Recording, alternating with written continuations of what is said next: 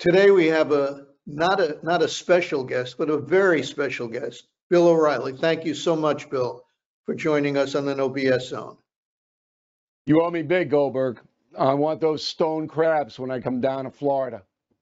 Listen, I know this chat will cut into your nap time, so we're going to cut it.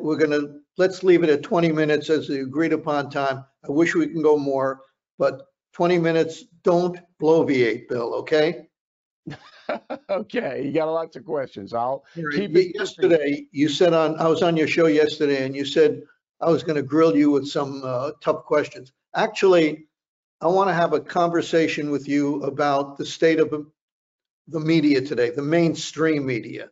I'll ask you a few inconvenient questions towards the end that you'll be able to handle with no problem at all.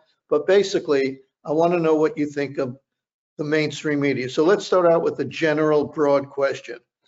How would you describe mainstream, not crazy websites, but mainstream media news today?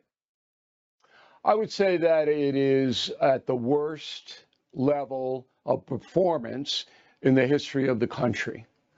And that's because there is no drive for excellence. What the corporate media wants is money.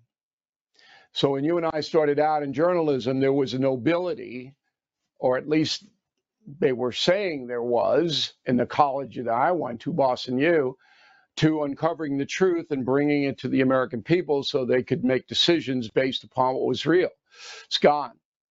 And you see it on every channel.